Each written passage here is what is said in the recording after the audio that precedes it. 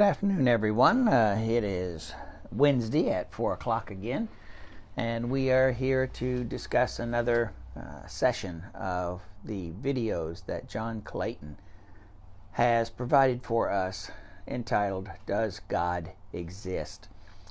He has, to this point, introduced his overall topic for this series of lessons that we have begun, and he has also spent the last two lessons on the cosmos, that wide, vast array of stars and planets and all of those heavenly bodies that are out there beyond our existence that we know here on this earth. And he's talked about whether or not there was a beginning for all of that. And I think he has offered over the last two lessons some pretty convincing arguments that there was indeed a beginning to these. And because there was a beginning, we have a consistent experience where what we now know as the laws of physics apply. And this idea of whether it was caused or not caused, if you say that it was not caused, then you have to abandon all of those laws that we know and have grown to know and acknowledge as being things that govern what we do and what we know about not only our world but all those worlds out there. If it was caused, then it was personal, or it was an impersonal cause. And what we have decided, or he will continue to talk and make an argument concerning the idea that if it was personal, then it had a design to it, that it wasn't just, as he will say, rote, opportunistic, mechanistic chance that gives us all of this glorious evidence that we have out there that this was part of creation. And ultimately, he'll talk a little bit today and start getting into this idea that if it was created, if it was designed, then someone had to design it, and then there is, as a result of that, a purpose for us to exist, that there is meaning in our life other than just what the evolutionists would tell us or the atheists would tell us, that there is no real reason or rationale for us to exist. We just do. That there are no laws, that there are no restrictions. And so what Clayton will do for us today is introduce the notion of design in the creation. He's established that it had a beginning, that it was caused, and now he's going to talk about the design of that creation. So this particular portion of what he's working with right now spans across two lessons, this week and next week, and this is part one of design in the creation.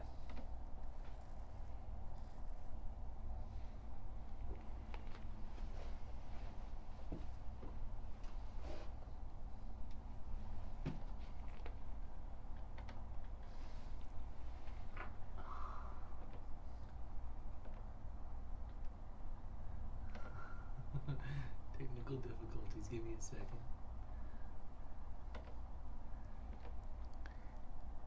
It will be on shortly. Just hang on.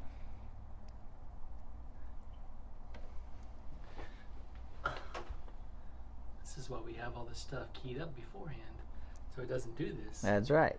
I had done that already, but for some reason it went away on me. Just a second.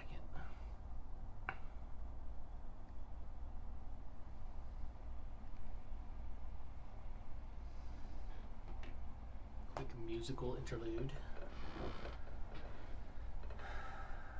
Aha. Okay. Here we go.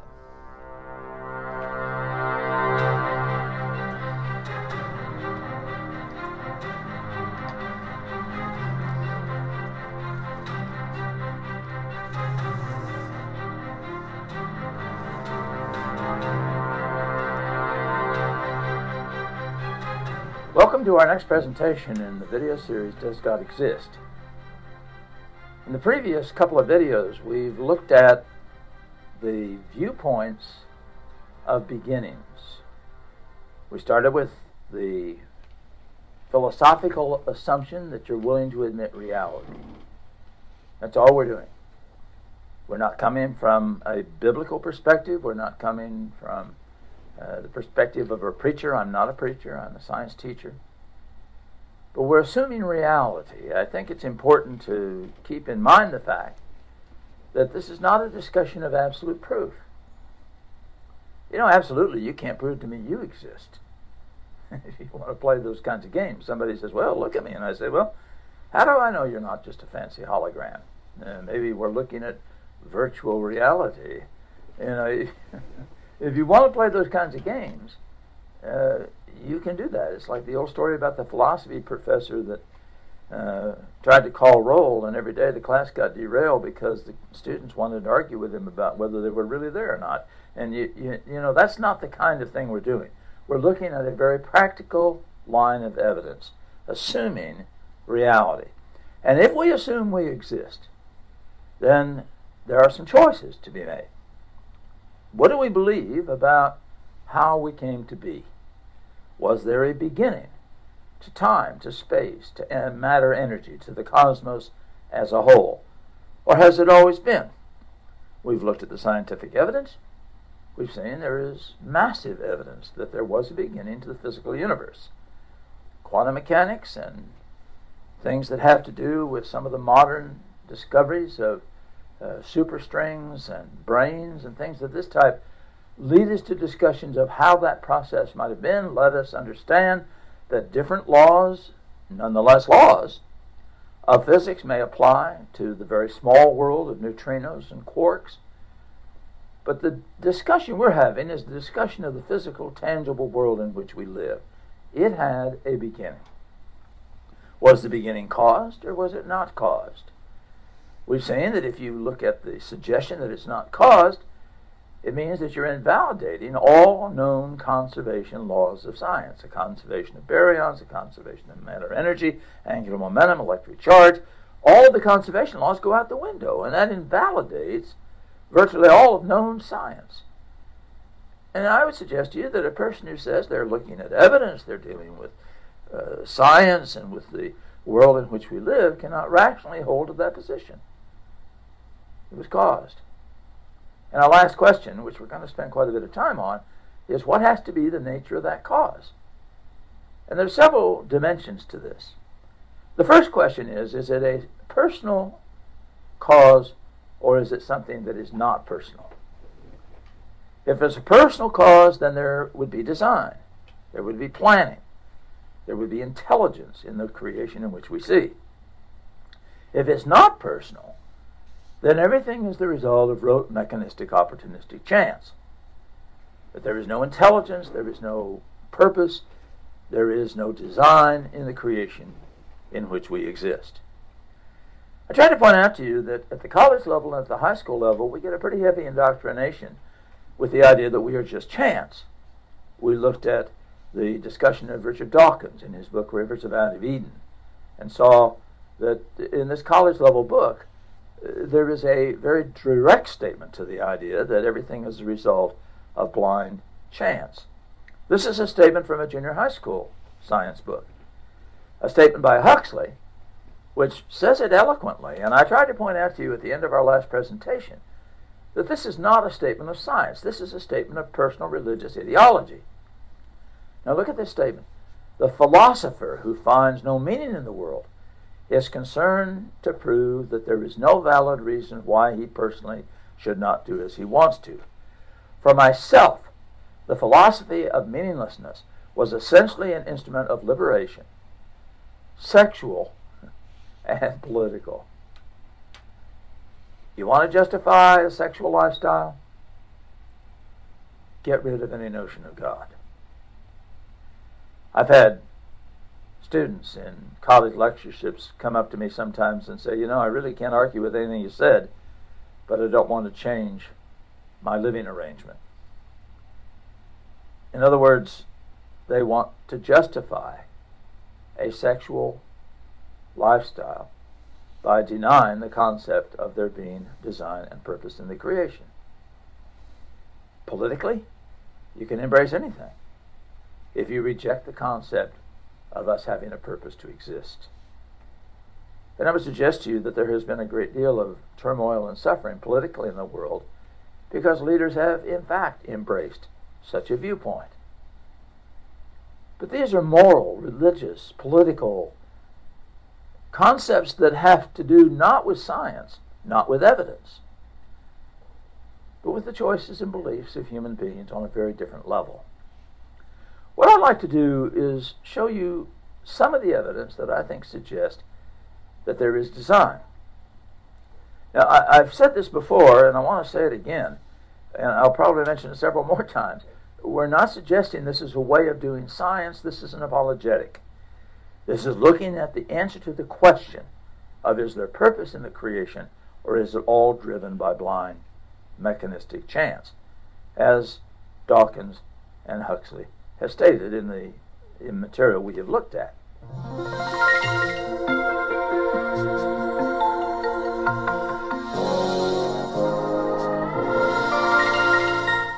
The first example I want to deal with is what I call intuitive design. Now, by intuitive design, we mean there's no mathematical treatment here. There's no sophisticated discussion in terms of quantitative analysis.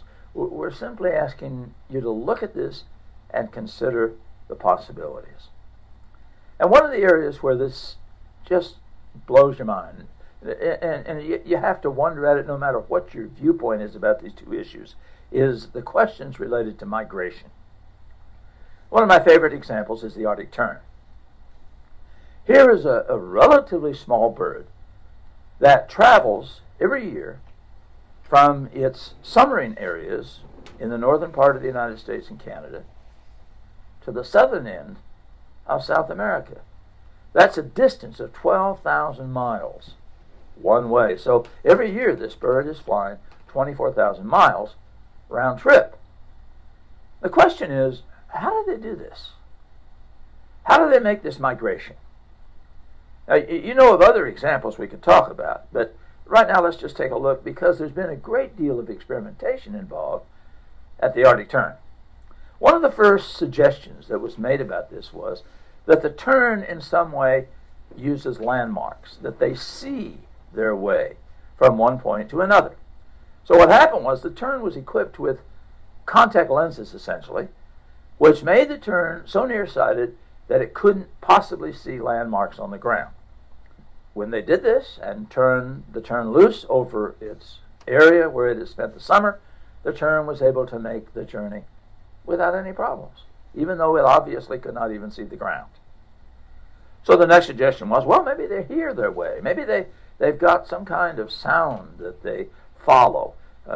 Wind blowing through mountain passes, water lapping on shores. Maybe there's a sound initiative here. So they equipped some Arctic terns with earmuffs, essentially, which made the sound around them so obtuse that they couldn't possibly follow it.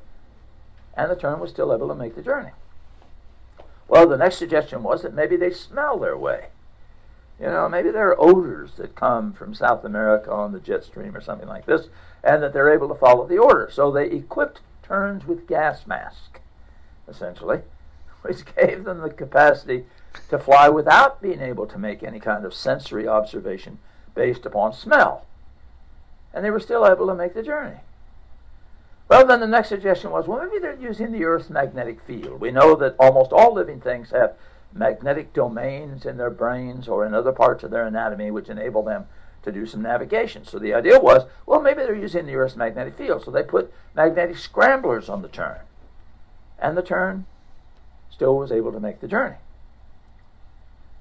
So now the question became, well, are they learning to do this?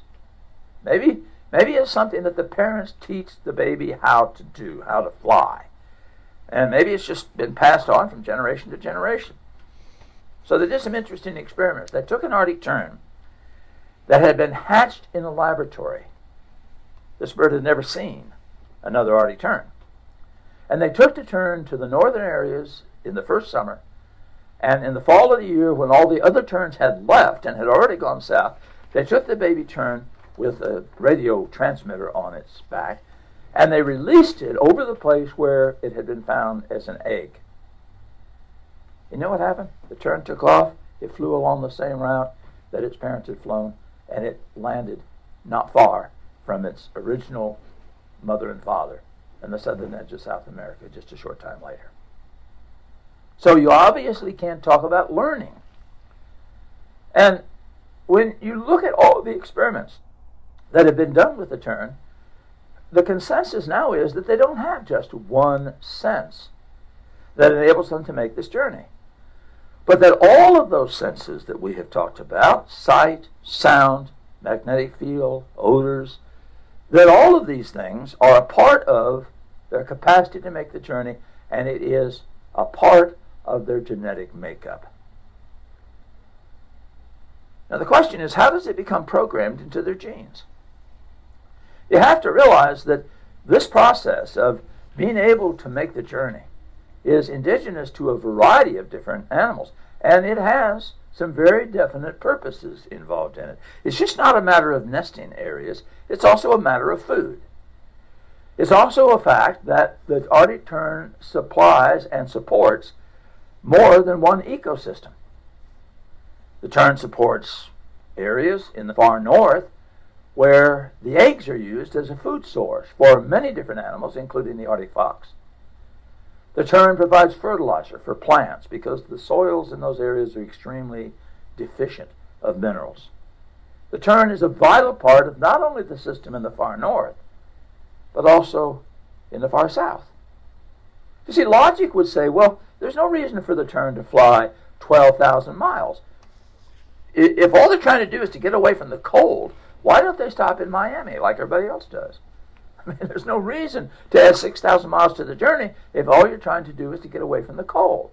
But they provide for the two ecosystems very far apart by making the journey. There is a logical reason for it. It does not involve learning, because as we've indicated, the experiments have shown that they can do it whether they've had contact with the parents or not. It does not involve any kind of survival technique, because they wouldn't have to go all the way to the South Pole, essentially, to get away from the cold. They could stop in tropical areas. I suggest to you there's a logic, there's a reason, there's a purpose, there's a design in them making this journey. Now, there are smaller forms of life that do this in incredible ways. I'm sure you've heard about the monarch butterfly. Here is a very small insect that has learned to do this by a very similar type of process. The butterflies spend their winter in a very small area in Mexico. And if you've read National Geographic or the Smithsonian Magazine, there have been many discussions about the ecological concerns of what's happening in the nesting areas of the butterflies. What many people don't realize is that these butterflies come from widely different areas. Many of them come from the eastern United States and even into Canada. They fly together en masse as the milkweed that they feed upon ripens to the area in Mexico where they spend the winter. It's fascinating to look at the research that's been done on this. When they have a tailwind, they fly high so the wind pushes them along. If they're running into a headwind, then they fly close to the ground, minimizing the effects of the wind. The question is, how do they know to do that? How is that programmed into their genetic makeup? Their timing is perfect. But you have to realize that it's not one single butterfly that makes the journey up and back. The butterflies have laid their eggs. There have been the caterpillars produced. The caterpillars have spun their cocoons. New butterflies have come about. And yet all butterflies have come about with the capacity to make the journey. Obviously they don't learn it. Obviously the senses that they use must again be multiple, but unlike the tern, they have a different set of criteria in this case, how they fly relative to the wind, the speed at which they move, and their food sources, all of those things are a part of their migratory journey. Salmon, who apparently primarily use smell as a basis of locating their parent stream, do a very similar thing. The number of animals that do things by migration is absolutely huge. And there have been wonderful, wonderful books, there have been wonderful television programs dealing with the migration process and how this is built into the genetic material of the animals to be able to do it successfully, not only providing for them, but providing for the ecosystem. When I was in Alaska, I learned firsthand how important salmon migration is to the entire ecology of Alaska. The food sources for the bears, the materials that are necessary for the plants to grow. Without the salmon, the ecosystem as a whole would not survive. I suggest to you there's purpose here. There's intelligence there. To try and formulate a chance model to do this is extraordinarily difficult. I didn't say impossible. Obviously, people have given explanations based upon chance. But I suggest to you there's an intuitive evidence of design that as you watch this happen, you have to ask yourself, can this really be something that is developed on the basis of chance? Some will say yes. I suggest the answer is no. Let me give you another example. There's two basic kinds of mammals. One kind of mammal is a mammal like me, a placental mammal. A placental mammal is one in which the baby is born basically fully formed, but basically helpless. I developed for 9.5 months inside my mother. And when I came into this world, I weighed 7.5 pounds and I had all my equipment. I had my eyes, I had my ears, I had my nose, I even had hair at that time. I was fully equipped. Now, the other kind of animal that we're talking about here is a marsupial mammal. And the classic example is the kangaroo. When you see a picture like this with a baby in the mother's pouch, that's not a baby. As a matter of fact, essentially that's a teenager. When a baby kangaroo is born, the kangaroo is very, very small. Incidentally, when I was in Australia, one of the things that was kind of fun was to watch the mother trying to kick the baby out of the pouch. You would see the mother hopping around and the baby in pursuit. If the mother made the wrong turn, the baby would dive into the pouch. And you could just see a pained expression on the mother's face as the baby landed in the pouch. And she would just sit down and say, well, I'm not moving until you get out of there. But of course, he's looking for a free meal. And you have to look at this and just feel for the mother in this situation. But again, when the baby was born, it wasn't anything like that. A baby kangaroo looked something like this. Instead of developing for 9.5 months, it has been developing for approximately 5 weeks. And it comes into this world as a helpless fetus. Well, not exactly helpless. I mean, here is an actual picture of a baby kangaroo at birth sitting next to a normal Indiana wasp. I want you to notice something. He has no functional eyes, no functional ears, no functional tail. He is virtually helpless. You know what he has to do in that condition? He has to crawl over 10 times his body length vertically up the stomach of a mother until he locates the top of her pouch. Here is a picture, an actual picture of a baby kangaroo at the instant of birth. A few seconds later, the baby turned over. He started wriggling and squirming his way up the stomach of the mother and ultimately ended up inside the pouch, hooked on to the mother's nipple. Now let's back up here for just a minute. Let's suppose he doesn't make it. Let's suppose he falls off, and mother doesn't help him. She doesn't even seem to be aware that he's there. Listen to this. If the baby doesn't make it into the pouch, he has a baby brother or a baby sister already conceived, already developing inside the mother that would be born within 3 to 5 weeks. If he does make it into the pouch and starts drawing milk from the mother, baby brother or sister will go into a state of suspended animation and will develop no further until he's out of the pouch. Now, if he goes 2 days and dies of a congenital deformity, at that point, baby brother or sister will resume their development. If he goes 5 weeks and dies of a disease, at that point, baby brother or sister will resume their development. If he goes 9 months and leaves on his own steam, at that point, baby brother or sister will resume their development. There is always a baby waiting in the wings. The female kangaroo is perpetually pregnant. And ladies, if that doesn't give you a nightmare, nothing will. You engineers thought that you set up the first backup system. Here's a backup system that defies anything man's ever done, and engineers will be the first ones to tell you that backup systems are much more difficult to engineer than primary systems. By the way, in the United States, we have an animal that's very similar to this, the possum. And it's important to realize when you deal with the possum that you're dealing with an animal that has very much the same characteristics. But by the way, I'm still not done with the kangaroo. Did you notice in this picture that there are two nipples? The nipple the baby is on is a low-fat milk nipple. The larger nipple there is a high-fat milk nipple, which is some 20% higher in fat content than the small nipple. Now, when the baby comes into the pouch, he has to get the right nipple because his body cannot metabolize the high-fat content of the large nipple. No problem. The high-fat nipple is so large, he can't get it in his mouth. He always gets the right nipple. Well, then how do you make him switch?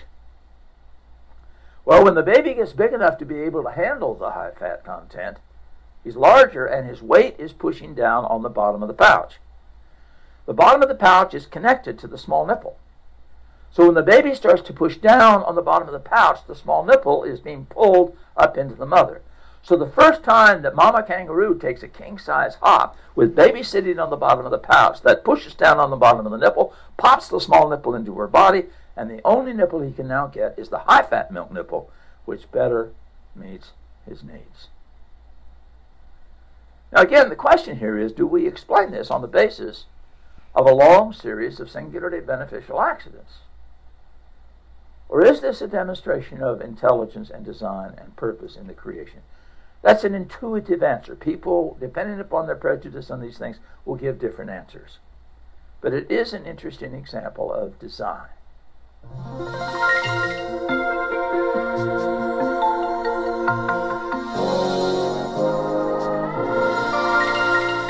Now we've just talked here for a few minutes about one simple illustration of design on an intuitive level. And that is instinctive behavior in migrations, or in the case of the kangaroo, in reproduction. There are literally thousands of examples like the ones I have shown you. And as a matter of fact, we have a couple of books that are available upon request. These can be borrowed free of charge.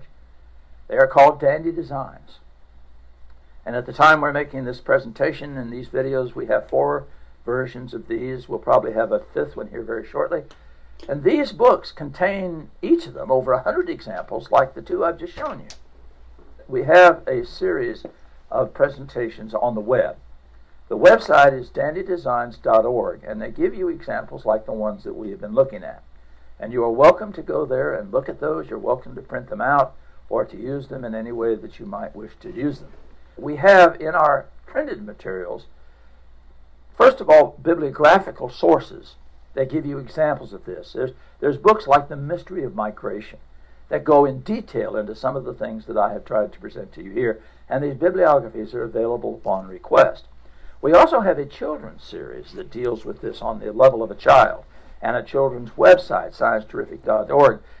And if you're interested, we have a book that puts this material into a form that can be studied at your own leisure. It puts all of our discussion together. It's called The Source.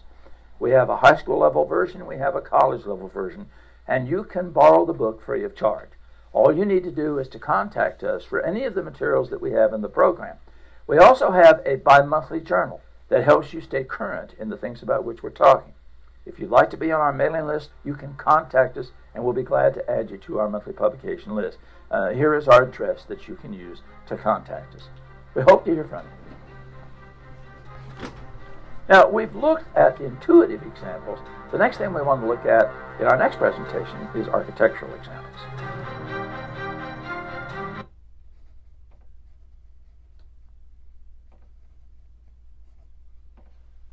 So, as Chris moves the camera around so that we can see one another and talk. Let me say this. Let me start with an experience that I have had, and I want to say that I've had it more than once in my life. In discussing religious things with people, and in discussing this particular argument with people, there comes a point in the argument, or can come a point in the argument, where the person says, well, I see why you believe the way you do, but I don't see it that way. And that is almost a point of impasse, where I feel, and there may be another explanation for it, that the person is not willing to accept the evidence that is in front of them. Truth is absolute. I don't think truth is relative. You can't see two things differently and both of them be truth, be factual, be the way it is. And so when you come to an impasse like this in your discussions with individuals, I'm going to offer my rationale for why this exists. And it deals more with that person's unwillingness, that person's inability to say, I am wrong. I have been wrong for a long time. I choose not to submit myself to a religious answer on this question or these questions, even though the evidence points in that direction.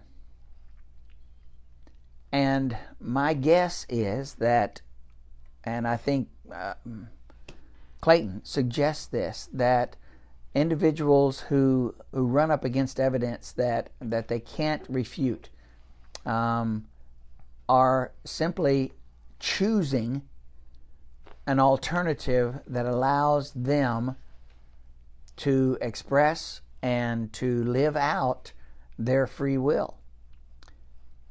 The Bible places restrictions on us. God places restrictions on us in His Word. And there are people who don't like restrictions, who don't like to live by some sort of law that governs them that can affect their eternal existence. And there are, and this is extremely difficult when you get people who will, and I'm just going to call it, not honest enough with themselves to say, the evidence is clear, I accept what you're saying, I recant my stances that I have taken over the years, and the Bible is God's Word, and I yield to that truth. And what we hope to do with these lessons is, as we have said, provide you with enough ammunition, with enough evidence, with enough convincing arguments that those who choose science, and we have said you don't have to choose science and the Bible should support and do support one another, but those who want to say, no, I'm not going to choose the religious route because it has too many flaws, or it's mumbo jumbo, or it's not something I can really latch on to, I'm going to choose science instead, are choosing something that will allow them to continue their approach to living their lives how they want to do so, free of any restrictions religious, moral, whatever you want to call them, that the Bible places upon them. In order to please God, you have to submit to God's will. And the Bible requires you to de-emphasize self and take His will over our will. And that's not an easy thing to do, especially if you have lived for a considerable amount of time yielding to your will and not someone else's. We do it, however, in society. We obey laws that we have in society because we want to dwell peacefully with those around us. We don't want to spend our lives in jail or in prison or in a situation where it ends up hurting us. But yet we will not do so from a moral standpoint, from a religious standpoint, where God places those types of restrictions, and call it a burden if you want, but it's not a burden. It is a freedom, actually, living within the will of God. So I'm offering that as a general opening statement. Chris, do you want to add anything to that? Yeah. Excuse me. If we're fair-thinking people, you've got to look at the evidence that he's presented and think, even if you're an atheist, even if you don't buy into everything the Bible says, you don't really know whether God's out there or not, you've got to look at the evidence, just the logic that he's presenting, and at the very least, it pokes some holes in your thinking. I did this, so I'm going to suggest you do it too, because last week was very highbrow, there's very cerebral lesson. So, but he had a chart at the end of that lesson last week, and I pulled it up. I made my own little copy. If I can pull it up real quick, that'd be nice. But it started off with this idea that the universe is eternal, but it can't be eternal because the stuff that makes up the stars is burning up. So that doesn't make sense. So it's not eternal, so it had to have a beginning. So it had to have a cause, right? This is kind of what Rick was talking about in the beginning. If it's got a cause, or if it doesn't have a cause, then all the laws that we understand about science are destroyed. They don't make any sense. So it's got to have a cause, and then it's got to be personal or non-personal, and that's kind of what he's trying to figure out here, is whether it actually, pure chance could not design a universe as intricate and as specific as we have. Take the bird that he talked about, take the kangaroo that he talked about, take Charles Darwin's statement about the eye being, he called it irreducibly complex. It needs each little component in it to be able to work and function appropriately, or else you would not be able to see, which seems kind of a big deal if you like walking around and interacting with people. So that's my 2 cents. It's in science, and it continues to be so.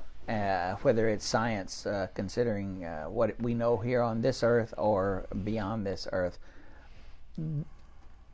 it's the old saying, the more we learn, the less we know, or the less we realize we know. It is the more you learn about how truly intricate and marvelous and wonderful and mind-bogglingly amazing, if that's a word, about our world and about our bodies and about all the systems that exist in this world and beyond this world, to choose the fact that all of that uniformity, all of that clarity, all of that structure, all of that quote unquote, it is amazing how all of that works, is blind chance. As to how all of that came about is just really a stretch. The logic behind all of this, makes much more sense to say it was by design, that it had to have a vastly superior intellect to ours, obviously, to set all of this up. But design is a part of our world and a part of our universe. He will give you more examples. He gave, 3? The Arctic tern, the kangaroo, the monarch butterfly, there that our scientists just really have a hard time explaining. When he talked about the tern, these weren't Christians trying to prove that the tern was a creation of God. These were scientists trying to disprove that the tern, the Arctic tern, was a creation of God. They did everything they could, within reason, to disprove that the instincts that these birds have are part of their DNA. It must be something else, because if we admit that it's part of their DNA, then we say, well, how did that occur? Who placed that DNA there? How did that DNA get there? That would require them to admit that they can't disprove, at least, the fact that it was by design and that there was a designer there. When we talk about the monarch butterflies, the kangaroo situation, I'd never heard that about kangaroos. Kangaroos are amazing. Yeah, that is amazing. 2 nipples.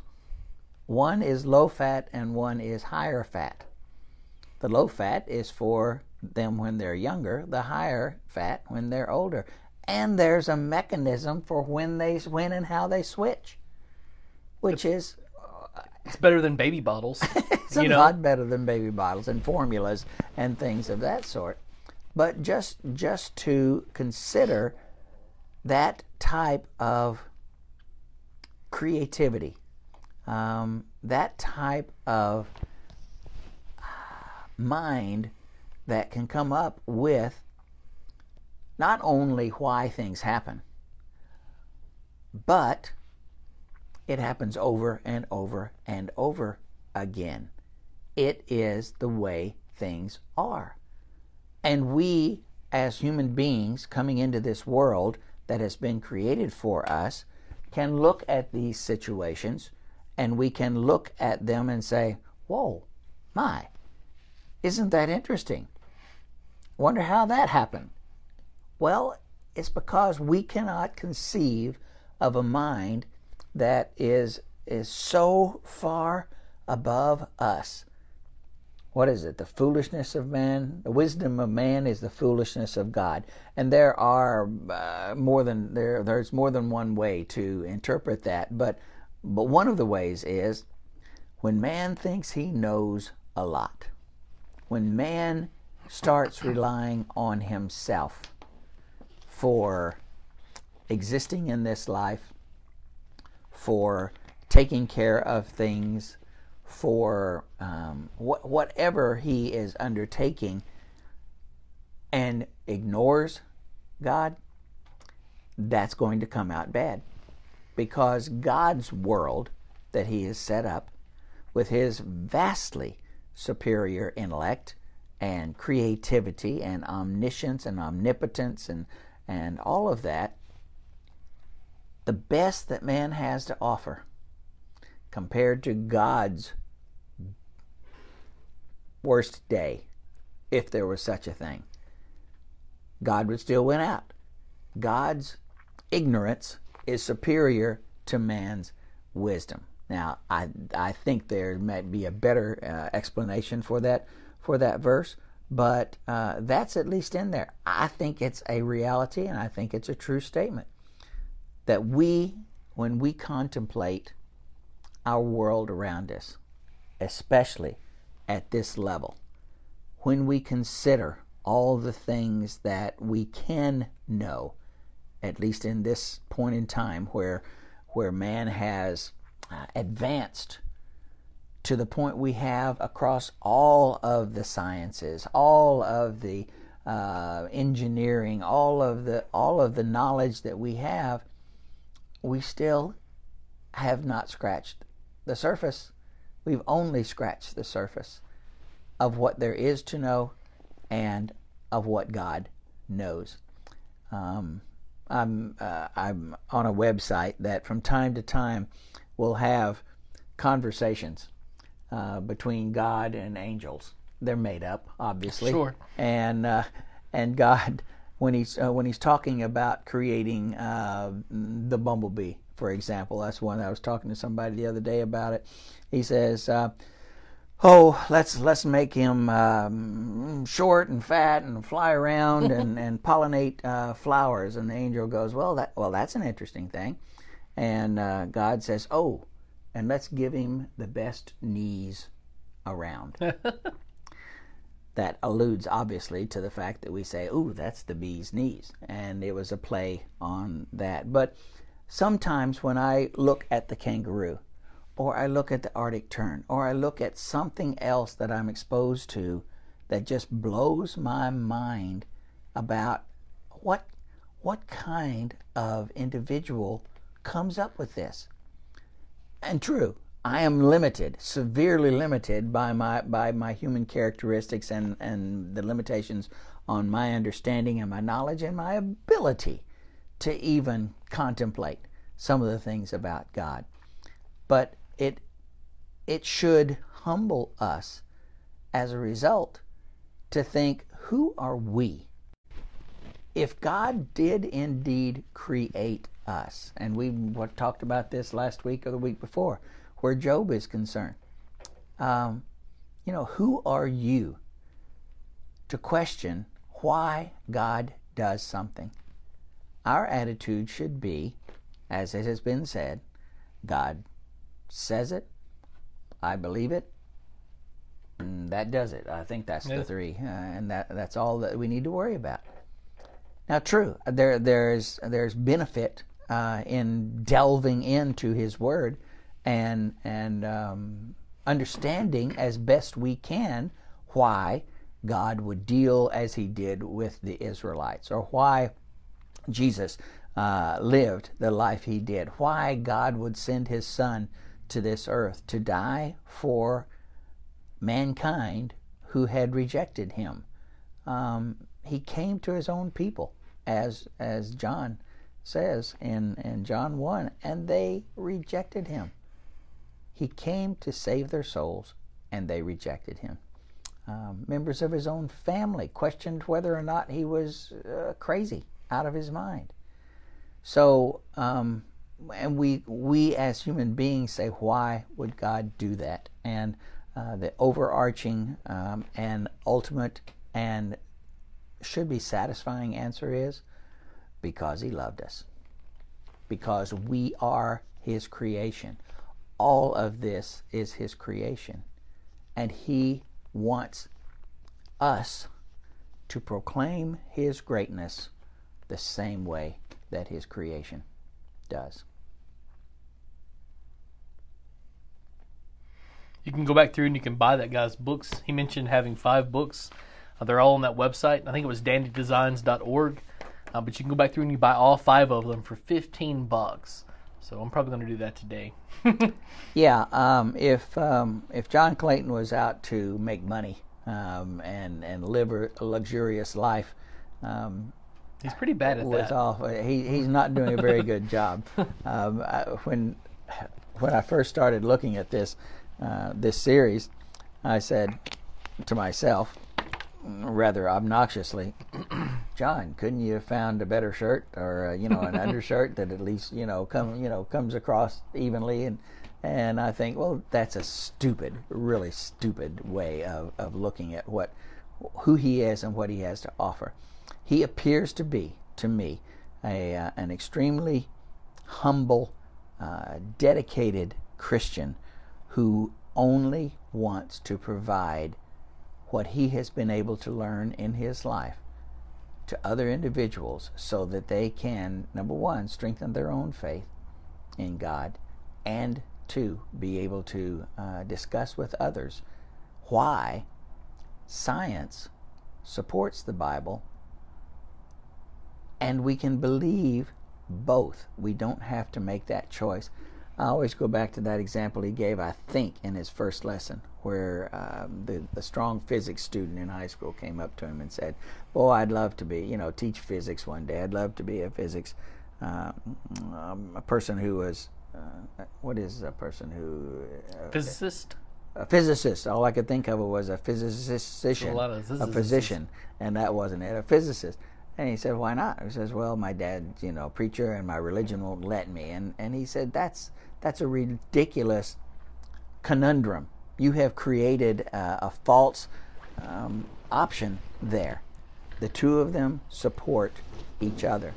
And Clayton makes the very strong point that if they don't, then could be that the Bible is wrong. Something's messed up. The Bible was created by God. This world was created by God. And if the two are not in sync, if the two don't support one another, then we have problems. Misinterpreted the evidence. Yeah.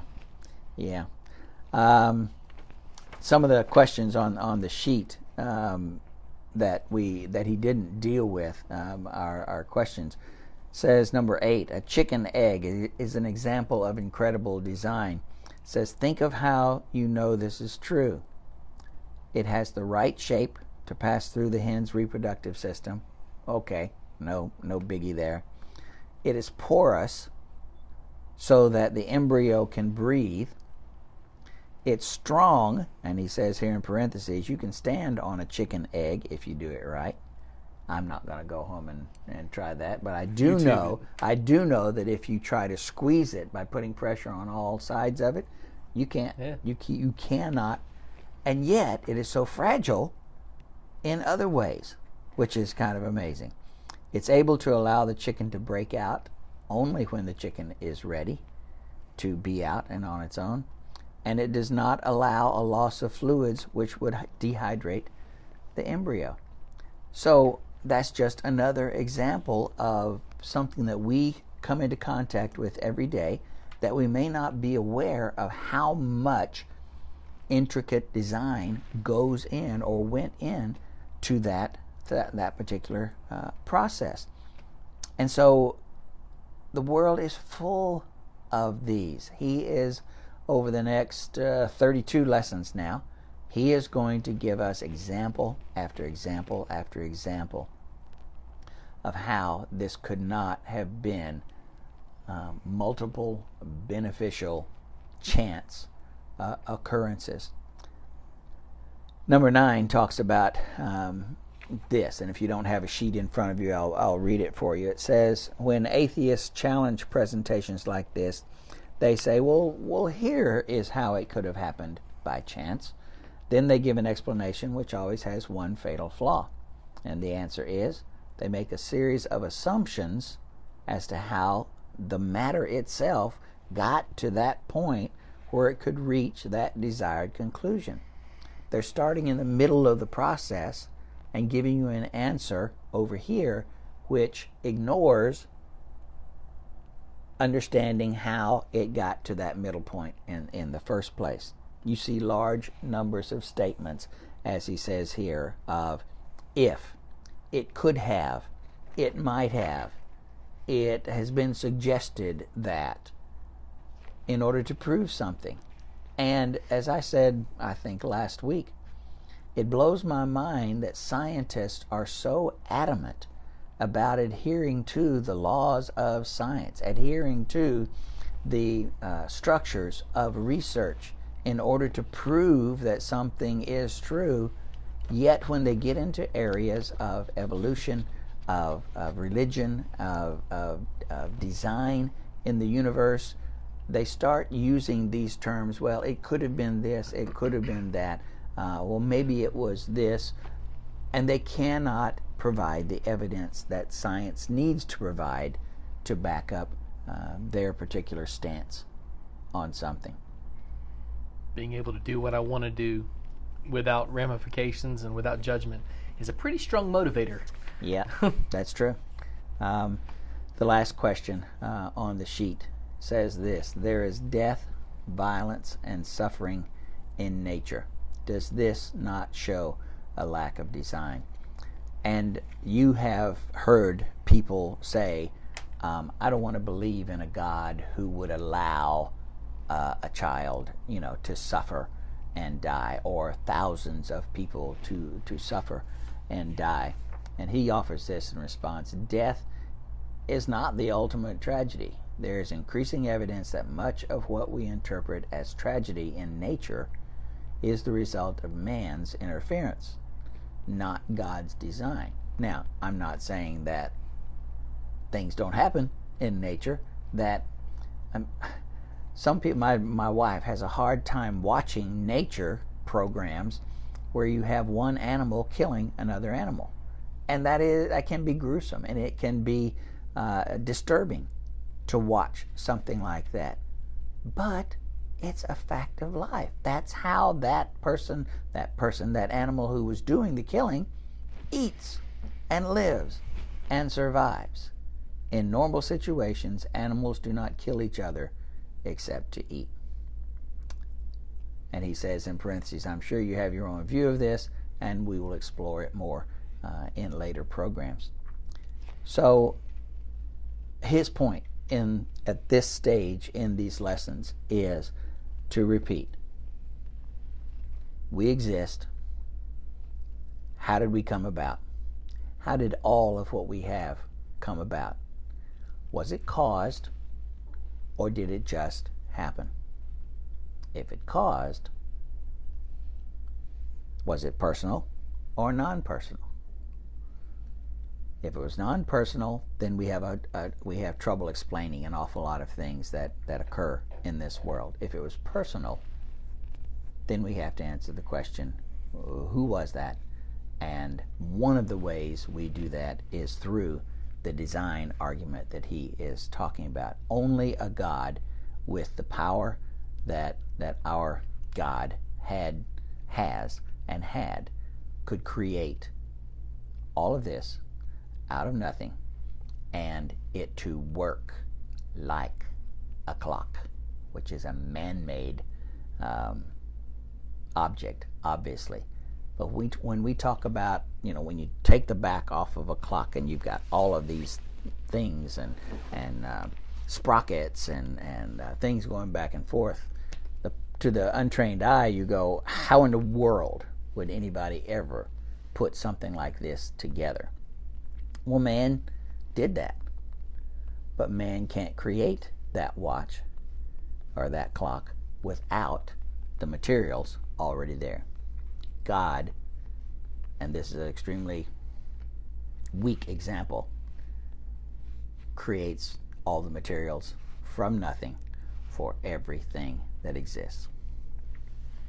So, next week, we are going to talk about, as he said, this was intuitive design today, giving several examples and saying our own intuition says, yep, must have been design.